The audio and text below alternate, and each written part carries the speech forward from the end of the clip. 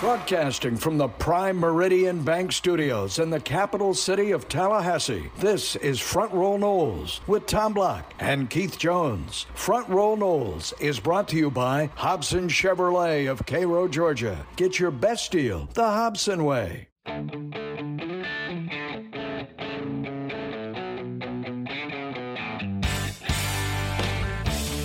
Tom Block, Keith Jones with you. This is Front Row Noles. Keith, players report today. It's here. Breaking, it's here. You know, it's interesting, and I don't know the mentality today, but back in the day when dinosaurs roamed the earth and I still put on a helmet, you kind of dreaded reporting to camp. You know, the 2 or 3 days leading up to it, you kind of dreaded, because back then, most of us were at home. We'd been working out on our own. There was no summer workouts. You got terribly excited when you got here, but you were terribly paranoid before you got here.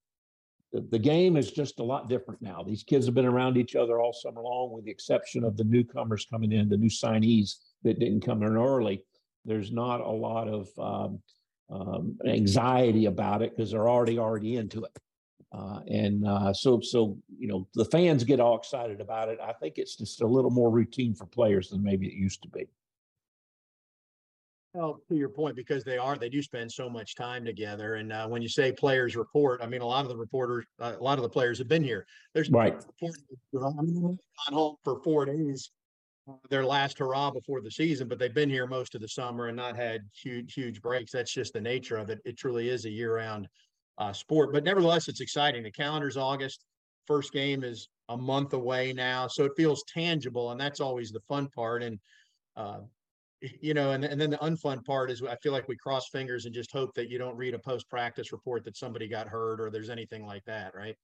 Well, if you followed the NFL and you've seen what's happened with the Broncos with their new coach versus last year's coach, you know, the story last year for the Broncos is it was a very easy preseason, and as a result, they didn't play terribly well. And so now you got to get back, and Coach Norvell and his staff, they have to balance about how hard you work, how much you hit, versus player protection, hydration, and those types of things. And your training staff, your strength staff, you know, it's just way more important these days than it ever was. You mentioned the hydration. I imagine it wasn't cool when you were going through two-a-days back in the day, even in high school in Wildwood. I'm sure it was pretty hot in Central Florida, KJ. But Nolan has been at soccer camp from 2 to 4 p.m. this week, and it's not cool. And I'm not sure, short of practicing at 2 a.m, when you're going to escape the heat that's out there right now. It is no joke. Yeah, you just really can't escape it. And of course, you know, days gone by, hydration and water breaks and that type of thing were treated much differently than they are now, appropriately treated differently now. And just, you know, the balance of it and the way they can monitor the kids and those types of things. It's a far different way of looking, much more scientific than you know, the old coach that refused to let you have water to make you tough. We're gonna make you tough. Right. As we're talking, we're actually recording this on Tuesday, and still no the waiver for the D tackle that Florida State's waiting on. And Keith, I know the NCAA probably has a stack of 1,286 waivers across 27 sports and 316 institutions. But isn't there a way they could better prioritize and actually get some answers on some of these? No information has changed on this since he transferred to FSU. You know, it's the age old. I've not been a fan and will probably never regain fandom with the NCAA. But the problem with it is not the way that it drags on. The problem is the effect it has on the kids. And I realize those are probably the same thing, just talking out of different sides of my mouth. But, you know, what if he doesn't get the waiver? He went through spring ball. He's gone through summer workouts. He's showing up for camp, and then he's not eligible. You know, that's just not fair. if the decision is he's not eligible, that decision should have been made before all that other work went into play. That's the injustice of it. Well, and then you're talking about how it affects the individual, but it affects the team in terms of how they run practice and how many reps you award. I mean, and he is eligible to practice, if you're wondering, for our listeners' sake, while he's waiting to hear on this. And regardless of how the appeal goes, he can continue to practice. But it changes your rotation and how many snaps you're going to award to him. Now, for the first 2 weeks of practice, probably not a huge deal. But the second half of August, you then know who's going to be getting the majority of reps. And they may not announce it, but they know who the second team is as well. So you need to know pretty soon. Exactly. And that's, continues to be my biggest frustration with the bureaucracy that is, way too much for an organization, in my opinion. Yeah, I agree. All right, we got a good show ahead. Curt Weiler is going to join us for a couple segments. Curt Weiler, our Osceola insider. We'll talk about some of the key storylines. If you haven't heard, Florida State was picked second in the ACC. If you listen to this show, that's not a surprise. Keith, you weren't surprised at all about that, right? Not at all. Not at all. All the reasons we've talked about. Yeah, so we'll dive into it with Curt in our next segment, and we will continue with Front Row Noles and more Front Row Noles right after this. Front Row Noles is presented by Hobson Chevrolet of Cairo, Georgia. Get your best deal the Hobson way. Now back to Tom and Keith.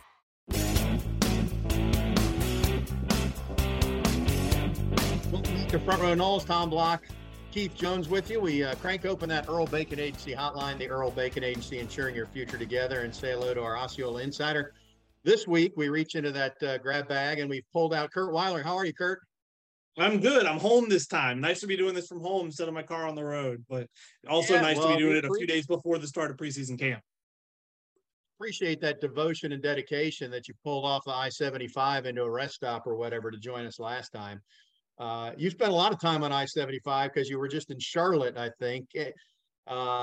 Keith and I were not there this go around, but we've been there many times. We don't have to recap all the storylines, but did anything surprise you at all? Was there anything unique that came out of it other than people making fun of the commissioner who really, I'm not really sure what he's supposed to say given the hand, but it's a lose-lose situation for Jim Phillips. So yeah, he was obviously gonna get some of that for sure.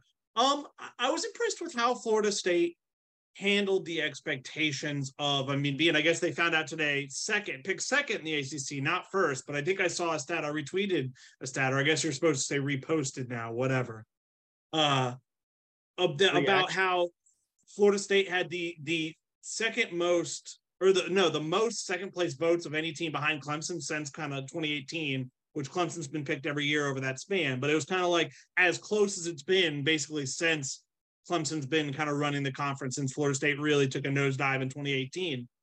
But yeah, I think they handled it well. I think a lot of people wanted to kind of get them to talk about, well, is Florida State back? Can this team make the playoff? Things like that. And I thought they kind of did well to avoid the quotables, if you will, the things that can get freezing cold tape later. Curt, how did the players comport themselves? I was out at a local restaurant the day that they got back at about 8:30, and here in walked Jordan Travis rather, and I said, "When did you get home?" He says, "About an hour ago." How did they comport themselves? All the reports I read were good.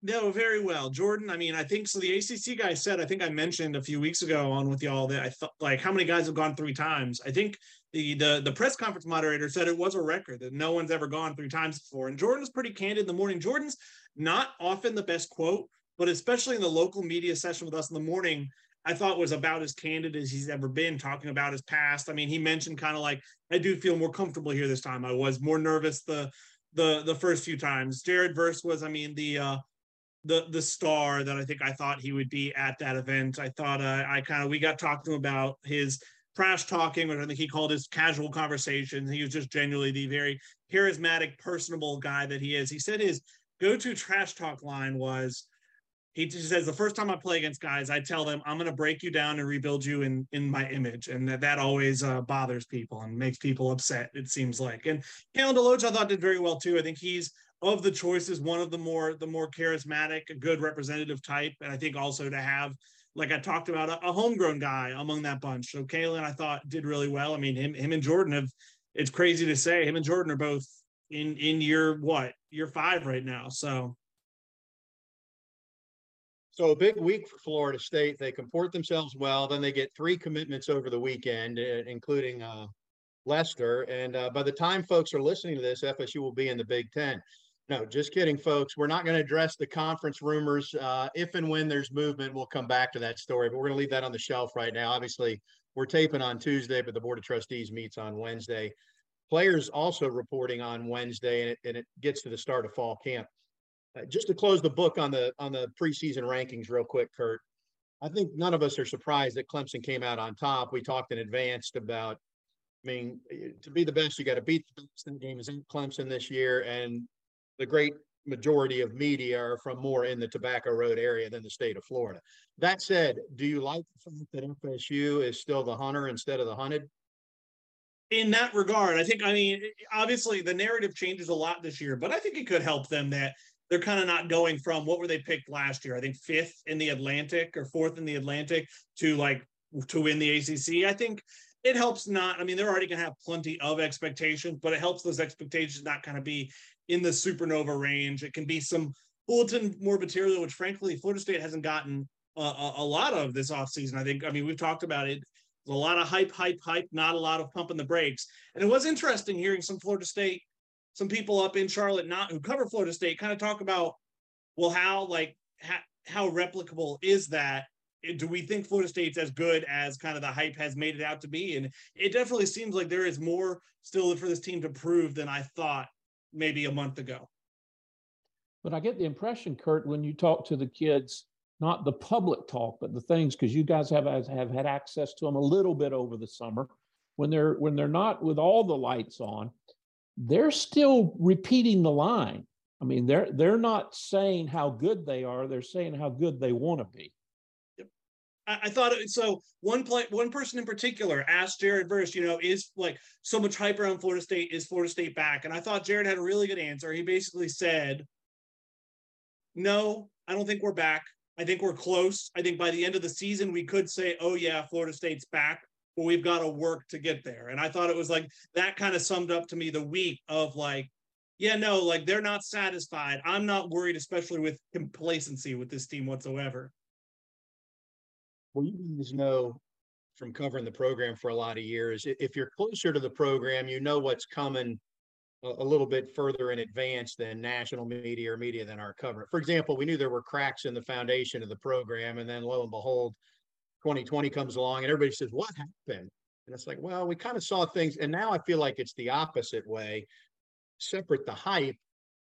We look at it, we're about to talk about the position groups and the players, and we can look at it and go, man, they've upgraded at pretty much every position and returned everybody else, right? But the Tobacco Road media doesn't necessarily realize that they brought in a guy from Michigan State that might be better than Johnny is at receiver, right? I mean, I think that's the part where there's a lag time on expectations from others. Yeah, I mean, I definitely think that's Fentrell Cypress is like probably the one transfer I would say has a decent chance of being all preseason All ACC tomorrow, because he was All ACC last year at Virginia. That's always the weird thing with transfers, and I'll admit to being guilty of it somewhat too when I'm looking at kind of across the rest of the ACC. And guys, I think Louisville added a guy from Georgia State who was like 11th nationally last year in receiving yards. It was like a very prolific receiver there, obviously at the G5 level. But yeah, no, I mean, I voted Keon all preseason All ACC along with Johnny. I had 2 Florida State guys on there because I'm that high on, I think, how many yards each of those guys can have, how much production. But I'm not sure. I think Johnny will probably be the only one who gets preseason All ACC because of, like you mentioned, it's people don't, and like I said, I am not claiming to be above this. People don't do that level of research for something like preseason All ACC across the entire conference. What's the biggest storyline going into the camp, would you say, Curt? I mean, when you guys talk amongst yourselves, what's the one thing you want to see early as opposed to late that would let you know this team is continuing to head in the right direction? I think, I mean, obviously, you talk about like early in camp. I think the defenses normally start ahead of the offenses. But like, if that happens on more often than it doesn't, or if that happens on a consistent basis, I think the questions are about this defense. We've talked about how prolific this offense is. You're seeing flashes from guys beyond Jared Verse and Pat Payton at defensive end. If that defensive tackle room, obviously we'll wait to hear about Daryl Jackson. We still haven't seen Braden Fisk in a practice. It'll be interesting to see where Fabian Lovett's at coming back from last season and how much time he missed. But you look at linebacker, you look at safety, replacing Jamie Robinson is the one main question for me on that defense going into this year. I think it is. How does that defense hold up? Because if that defense holds its own, that is very encouraging with what we think of the offense. One of the things, and this may not be true in every game, but I feel like, I'm wondering if you share this sentiment, Curt, the offense is going to put so much pressure on the opposing teams that it's going to help the defense in that way. You're looking at some games that could be out of hand, and now the opponent's got to change their game plan or they become one-dimensional. Now, it's not going to go that way all 12 games. Clearly against LSU and Clemson, it's not. But it just seems like, and that's assuming, of course, that this offense is as good as we expect it to be, but it just feels like it's going to be relentless pressure on the other team with the talent they have. Yeah, Norvell's MO, it seems like really throughout his Florida State tenure, but even going back to Memphis, his time as an OC, is building around what he has, building a passing-heavy offense that works well to that. If that's kind of your strengths right now, building the running game, if that's, they use counters so well, about as well as anybody, if that's kind of where your strength lies. This team can do both. The scary thing about facing this offense is if you sell out to spy Jordan Travis, then you're more limited in what you can do in stopping the passing attack. If you try and sit back to stop the passing attack, they're going to run it down your throats. If you're trying to stop the run, they're going to throw it over your heads. They can do it all. There is no real surefire strategy if the offense is clicking that day for how to stop it, because they can just, the in-game adjustments from Norvell and Atkins have been really impressive as they've kind of stayed here longer at Florida State. Well, and the stopping the run, I feel like, is where teams will start. No game plan say we got to stop the run first. But the teams that are good enough up front to do that potentially, those are the games where Travis is all of a sudden going to pull it and keep it. I would think, to try and break that. Like if they're not getting 4 and 5 yards at a clip and they are only getting 2 or 3 yards, that's where Travis is such an X factor this year. No, for sure. Those Florida plays, I kind of asked him about those Florida, those are ones that, as many amazing plays as he's had, those are probably 2 of the more miraculous. But he is so good at keeping plays alive, but he's also so good just at running read option. And if that's what they're giving him, he'll take it. And I think that might be a welcome change for some Florida State fans that I think some people kind of thought, obviously staying healthy is the key, but he didn't run enough last year. There wasn't enough designed runs. And so you wonder, is that more a factor of the offense? Another thing I'm going to be anxious to see, and I think it will show early, at least in the first couple of weeks, is the return game. Can they find some yardage both in punt returns and kickoff returns? I know that's a priority in an offense, a total offense for this program. I think it's going to be interesting to see who might step up. Yeah, I think you feel good about Trey Benson back there at kick returner. He, broke one last year. I think obviously using your number one running back there is an inherent risk of just putting the guy in that situation. But punt returner, a low-key loss off the team was Micah Pittman. I don't think he's a huge loss at wide receiver, but he was a reliable punt returner. He did really well in that facet of, he wasn't the biggest playmaker, but it was the sure-handed catching all the punts, not letting them hit the ground and bounce, which was a problem for kind of the years before. And so how does that shake out? A guy I'm curious to see in that facet is, where does Destin Hill fit in? Is that a role he can have year one after kind of the delayed enrollment? Because we'll see how much of a role he has right away at wide receiver.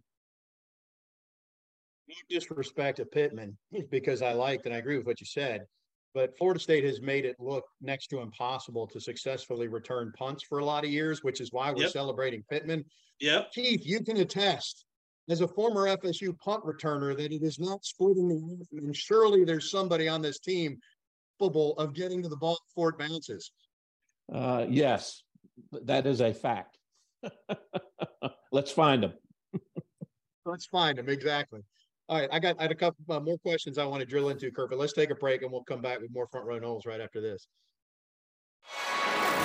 Be sure to subscribe to the Front Row Noles podcast and follow at Front Row Noles on Twitter. Now back to @_Tom Block and Twitterless Keith Jones. Yes, you heard us right, in the Prime Meridian Bank Studios.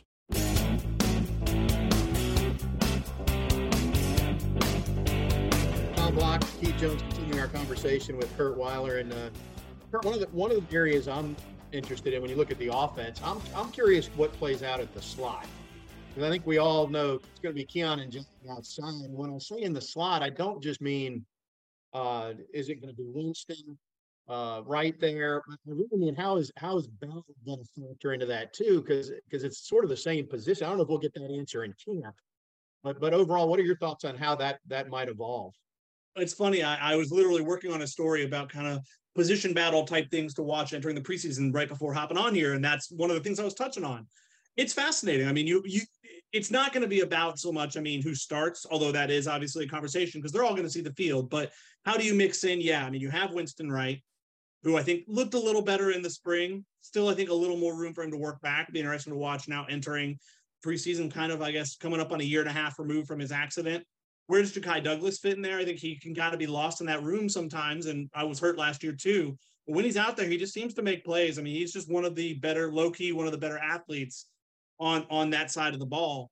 I think a wild card I think I would implement sometimes is putting Kentron Portier there and having 3-6-3 guys on the field at once and just say, if one of them's agile enough to handle the slot, good luck stopping three guys who can move pretty well at 6'3" or taller. And like you mentioned, there's going to be some Jaheim Bell there. There may even be some Kyle Morlock there, Marquiston Douglas there, Lawrence Toafili there. You are going to have, that's just kind of the MO of this offense is getting playmakers the ball in space, and the slot's a great role to do that, where I'm sure they're going to see so many guys there. Curt, as the Seminole Nation gets ready for things, they'll watch camp, but then they're going to get ready to be in Orlando. On a national stage, it appears that game is taking on increased importance. There are people all over the country talking about it now. Yeah, that's a chance for a statement. If last year was a chance to say, Florida State's taking a step in the right direction clearly by beating LSU in basically their hometown, this year's a chance to say Florida State is like a contender for the ACC, if not more. You look at the schedule, obviously that first month, it lines up for you where you're going to learn a lot early on. And obviously there becomes a lot of pressure, frankly, on that Clemson game if you do beat LSU. But Florida State probably wouldn't mind. I wouldn't mind playing that one now, frankly, because I think they have a lot less questions than LSU, which has more new pieces they're going to be implementing. I know they replaced a lot in the secondary going into the year, but it's going to be a battle of probably top 10, maybe top 15 teams. And we battle two guys who have some of the best Heisman odds in Jordan Travis and Jaden Daniels. I think two really good offense. I think two really good coaching staffs. And it's, it's going to, I probably look back to like 2017 Florida State, Alabama of like the last time there was this much hype and like legitimate national hype around a Florida State football game. Let's hope the quarterback position doesn't fare the same in 23 as it did in 17, however. Well, thanks for bringing that up, AJ. Let us. You had to. You're off the show, Keith. You're off the show. Hey, Keith, weigh in on this. And Curt, your point, going back to the previous point you made about Portier in the slot. This is where, so it's, you got a 6'7" receiver. I'm just thinking about teams defensively. You don't have multiple big corners typically. Most teams do not. And you have some safeties that are 6'2", but if you're putting 6'7" Wilson and then you have Coleman out there, if you know that the other team you're playing, their only slot corners or nickel corners are really small guys because they're accustomed to covering a Ja'Kai Douglas. Then Portier or more Jaheim Bell really makes sense as something you can completely exploit there. Does that make sense? Keith, what I guess for your standpoint, in your day, the safety would come up and take that position or linebacker would, but now it's just a corner at the start of the play. And the biggest thing that sometimes happens is when you get those bigger kids in the slot, it forces coordinators to stay in more zone coverage than man coverage because you don't want to isolate those guys over the middle. Go back and look at what happens at the NFL level with Kelsey and those types of guys. When a quarterback can put the ball where it needs to be over the middle, it doesn't matter how well they're covered. They just outleap them. And so that sometimes will affect the calls that defensive coordinators will make. And that will open up a whole lot of stuff underneath. It's going to be fun to watch that part. I'm trying to think of other storylines, Curt, offensively. I guess, and we've reached this point where I'm about to suggest that who the backup center is actually a question going in, but is that not a question? And I realize figuring out who the first five are on the offensive line, but I feel like we're all in this mindset that, put names in a hat and pull out five of them, and it'll be a real decent offensive line. But I'm curious how that evolves, and particularly the backup center, and if Roddick stays at guard or is the backup center. Yeah, I mean, it's you're probably thinking about that because truthfully, I think that's the one spot on the line where you feel good about who the starter is going to be. Is Maurice Smith is going to be the guy if he's healthy. Mike Norvell pretty much said as much back in the spring, didn't kind of create illusions around there being a position battle there with as much as Maurice played here. But yeah, that's a question. I mean, Darius Washington's worked there. Casey Roddick did work there some in the spring. Had some snap issues. We're going to be frank. He hadn't played center before. That was kind of one of the few spots he hadn't played that much. And so, yeah, I mean, how much has he worked on that this summer? What's that look like coming into the preseason? I think the thing with Darius Washington this year, finally, I'm not sure he's going to be in the starting five. My thing for him is put him in a backup spot and keep him there. Do not make him we lost this position, we'll put Darius there. He's been moved around so much. I think some stability would be good for him. And frankly, if Casey Roddick doesn't have the snapping figured out, maybe that is at center. Because Darius has played it in a game before and didn't have, huge issues. And I think he's better. I mean, the offensive line is a spot now where I think he's an interior guy. You don't have to try and pass him off as a tackle anymore. Curt, another way of saying what you're saying is if you have true backups, when someone goes down, you don't have to have two new people in there. You only have to have one new person in. And that's advantageous as well. That was a huge problem for years where, your right tackle has to go play center because you lost your center. So now you've got a new guy in at right tackle. They're in a spot now where I don't think they're going to have to do that much. I think they might have a true 8 or 10 guys who are kind of like a true 1-2. And it's not like, we're going to move this piece here and this piece here. If this happens and have to play those games. Right. Norvell intimated that he's going to play more than 5, did he not? That I'm trying to think, if you think about the way the D tackles or DNs rotate, it's like maybe every third series you're seeing the second teamers go in there for 6 or 8 snaps, that kind of thing. How do you think they'll manage that? I think he might do some of that early in the year. It feels like maybe not LSU, but maybe Southern Miss somewhat. It is interesting. He kind of seems game plan dependent of maybe an understanding of, this is going to be probably a run-heavy game plan with what the defense is giving us, so we need to go with our better run blockers. It's another, nice spot to be in if you're Florida State. I'm curious how much of that happens as the season goes on. I'm curious to hear what Alex Atkins has to say on the matter tomorrow, because Mike Norvell kind of spoke for his offensive line coach on that one, and I'm curious what Alex has to say, because it's definitely a bit abnormal, but I feel like you've seen some. I mean, the schools that have the luxury of depth there, like a Georgia, thing like that, have experimented some with that. And obviously, it's crazy to say, but Florida State's in the conversation now where I think, David Hale said, ranked their offensive line the best in the ACC, and they're in a spot where they can maybe do a little more of that, do the finagling. Hey, Tommy, we're going to have the mini Kentucky Derby. We'll call it the Florida Derby or something like that. Or whatever we used to call it. I don't think we're back at those days yet. Curt, instead of putting in a whole new 11, we'll put in 3 more. We have to send Curt VHS tapes from the Kentucky Derby days. When was that? 95-ish, 94, 95, probably.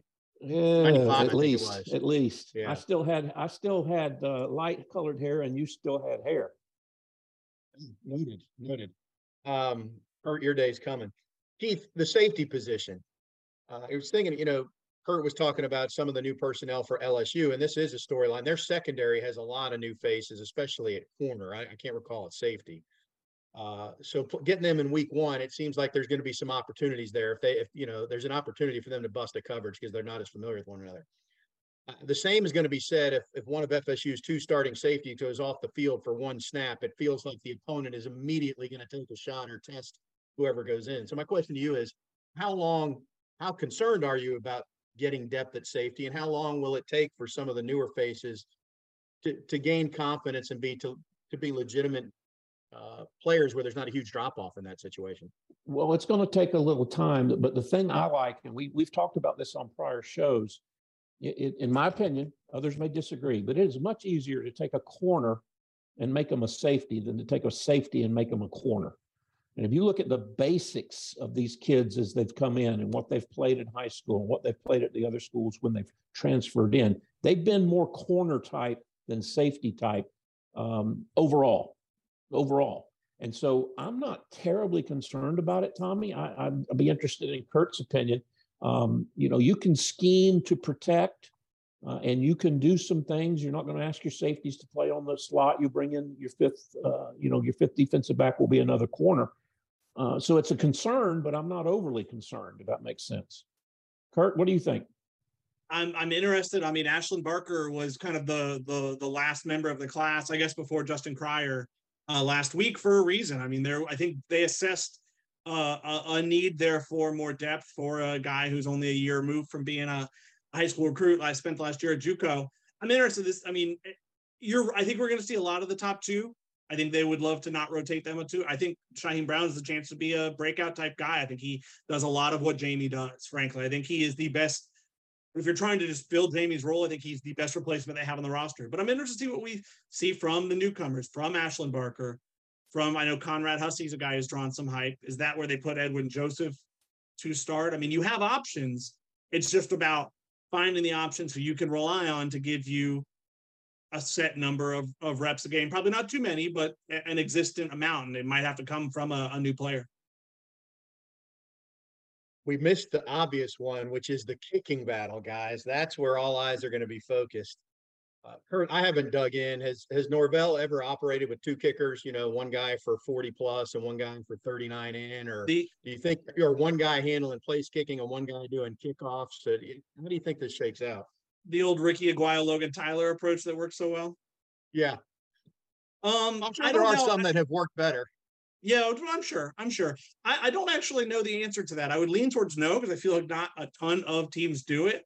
To me, it was always as much as, and I'm sure they've talked about kind of saying it was a competition, it was an even competition.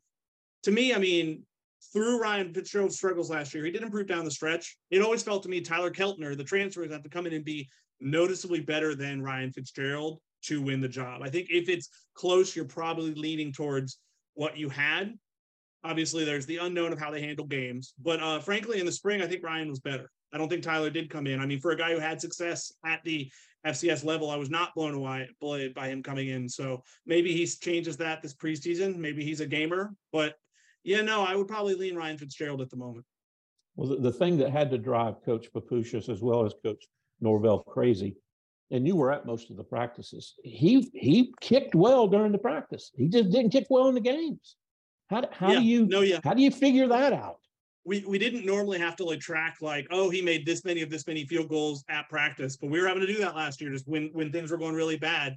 Yeah, and maybe there's I don't know. I mean, if that's something you talk with you there, obviously I know they have a sports psychologist on staff. Is that someone you set them up with him to try and get to the bottom of that, of where that, because yeah, there were days where he was not great at practice either, but on the whole, he was much better in practice than in the game. That didn't translate. And obviously, I don't know. We'll see how many close games Florida State's in. I think beyond the top two, maybe not a ton, but there are going to be some. And I mean, you look at, if no other game, NC State directly last year was lost because they could not trust the kicker. To your point, though, he was better down the stretch, and it's because he changed his, I guess not his mechanics, but his steps leading up to it. And the kicks that stick out in my head right now, without looking at the stats, he missed big ones against Louisville, though they won the game. Mm-hmm. He missed some against, obviously, NC State, you said. Wake Forest, he missed one early, before halftime, I think, that changed the way you had to play in the fourth quarter of that game. Yeah. All those were before he returned to what had been his lifelong, basically 2.5 steps instead of 2, I guess. Am I correct in that? So I think you're right. I mean, if I'm looking at here, I'm pulling up the stats here. So he did, I mean, yes and no. It improved in that, I mean, gone is the 0 of 2 from Louisville, the 0 for 2 against Wake Forest. But even, I mean, he missed one. He was 1 of 2 against Syracuse.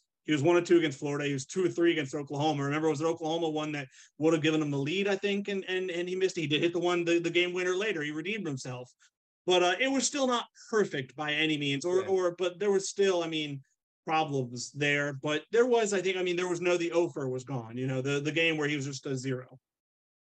Well, Florida State's going to score touchdowns every possession this year, so we're not going to worry about it. They'll all come 7 out not 3. roses. All right, Curt, we appreciate it. Camp is just getting started. Make sure you hydrate for fall camp. Well, during Keith's day when he had 2-a-days, KJ, but it'll still be hot. And sunscreen. Wear your sunscreen. Will do. All right, we'll take a break, come back and wrap things up right after this. Thanks to Curt Weiler, and this is Front Row Noles. Be sure to subscribe to the Front Row Noles podcast and follow @Front Row Noles on Twitter. Now back to @_Tom Block and Twitterless Keith Jones. Yes, you heard us right, in the Prime Meridian Bank Studios. Back on Front Row Noles, Tom Block, Keith Jones with some final thoughts. I'm excited about the season. Obviously, that's a dumb statement, Keith. I haven't heard this much optimism and enthusiasm in some time because it got so ridiculous. Thankfully, we're practicing now because about 6 weeks ago, we reached the pump the brakes phase of the hype. Like there's too much hype. We got to pump the brakes. The reality is I do think when you look at Florida State's roster and 2 deep, I mean, they should be pretty doggone good. Now, what does that equate to? We'll see. But, I mean, there's some talent on this team. Without question. And my question in response from Curt, I don't think the kids are getting caught up in it. In other words, I think this is fan-driven and Seminole Nation-driven and a little bit of media-driven. I don't think the kids are buying into the hype. And that's something you always want to protect against and try to keep a feel for. There's been times, even in the last 10 years, with different coaches, maybe not so much with Norvell, but prior, when the kids would start reading the press clippings, as they say, about how good they are and started believing it, and therefore weren't working as hard, weren't as committed, weren't paying attention, weren't as focused. I don't think any of those things are going to be an issue with this 2023 squad. I don't really either. I don't think it hurts. Or put another way, I think it probably helps psychologically that they weren't picked to win the ACC. As you look back a year ago, though they beat their rivals and won a bowl game, they haven't won any trophies other than the Cheez-It Bowl trophy, right? They didn't win the ACC last year. I mean, all that is still out there. So to me, their mindset clear, and this is the way Norvell is. If you spend any time around him, man, I don't know that I've ever seen somebody who manages every second of the day, is always upbeat and is always preaching the same message. We talked about this a couple of years ago, Keith. If it didn't work for Norvell, it wasn't going to be because he didn't have a plan and he didn't have a plan that he believed in, because he's 100% behind what he talks. You and I walks that talk. Exactly. You and I talked when he first got here, and we were around him. You and I would look at each other and go, "Is this guy for real? Is this just part of the initial part, and then he'll calm down and settle down," and whatever air quoted words you want to say. But no, this is the way he is. I liken it. I had this conversation about a month ago with somebody when they were talking about why was Coach Bowden such a good recruiter? And the reason is because he loved it. He loved being in the homes. He loved working with the coaches. He loved being in front of the prospects. He'd get up at 4 o'clock in the morning and fly home at 11:30 at night, or he'd go on a 3-day road trip. He embraced the recruiting process. I think Mike does that as well, but as importantly, he embraces the practice and the preparation and the getting ready part, and obviously the organization. There's not been. I know Jimbo was very, very meticulous in a lot of things that he did. But I've never been around a coach that is, and I'm not around Coach Norvell much at all these days, but I've never been around a coach that was that highly organized and that meticulous about the organization. On Tuesday of this week, Keith, he had a lunch and a meeting with, I'll call it support personnel, but that's not doing justice for many of these who are in full-time roles and work with FSU football daily. But basically not the players and the coaches, but the athletic trainers, the equipment managers, the dietitians, strength coaches, academic advisors, all those folks. Radio crew is invited. And Norvell spoke for 90 minutes about about the climb if you've never seen him talk about the climb and what that entails. But it's impressive that he would devote 90 minutes to say, this is the way we do business. This is why we do it this way. This is how you should conduct yourselves, because you're part of FSU football too. So, and it's the same message he shares with the team. Just impressive to find that kind of time, but he's always on message. It doesn't vary. Matter of fact, he said, I'm not a coach that's going to have a different slogan every year. It's always about the climb, because these are the 5 key principles, or the core principles, that we need to follow each and every year. So that's his philosophy. And for each and every one of you, and for each and every one of you that are listening to my voice, you're going to be held accountable to this as well. Now let's get with it. Only he was much more, he was much louder and more enthusiastic than what you just shared. We're out of time, folks. We'll do it again next week. Fall camp is here. He's Keith. I'm Tom. Thanks as always for tuning in to Front Row Noles.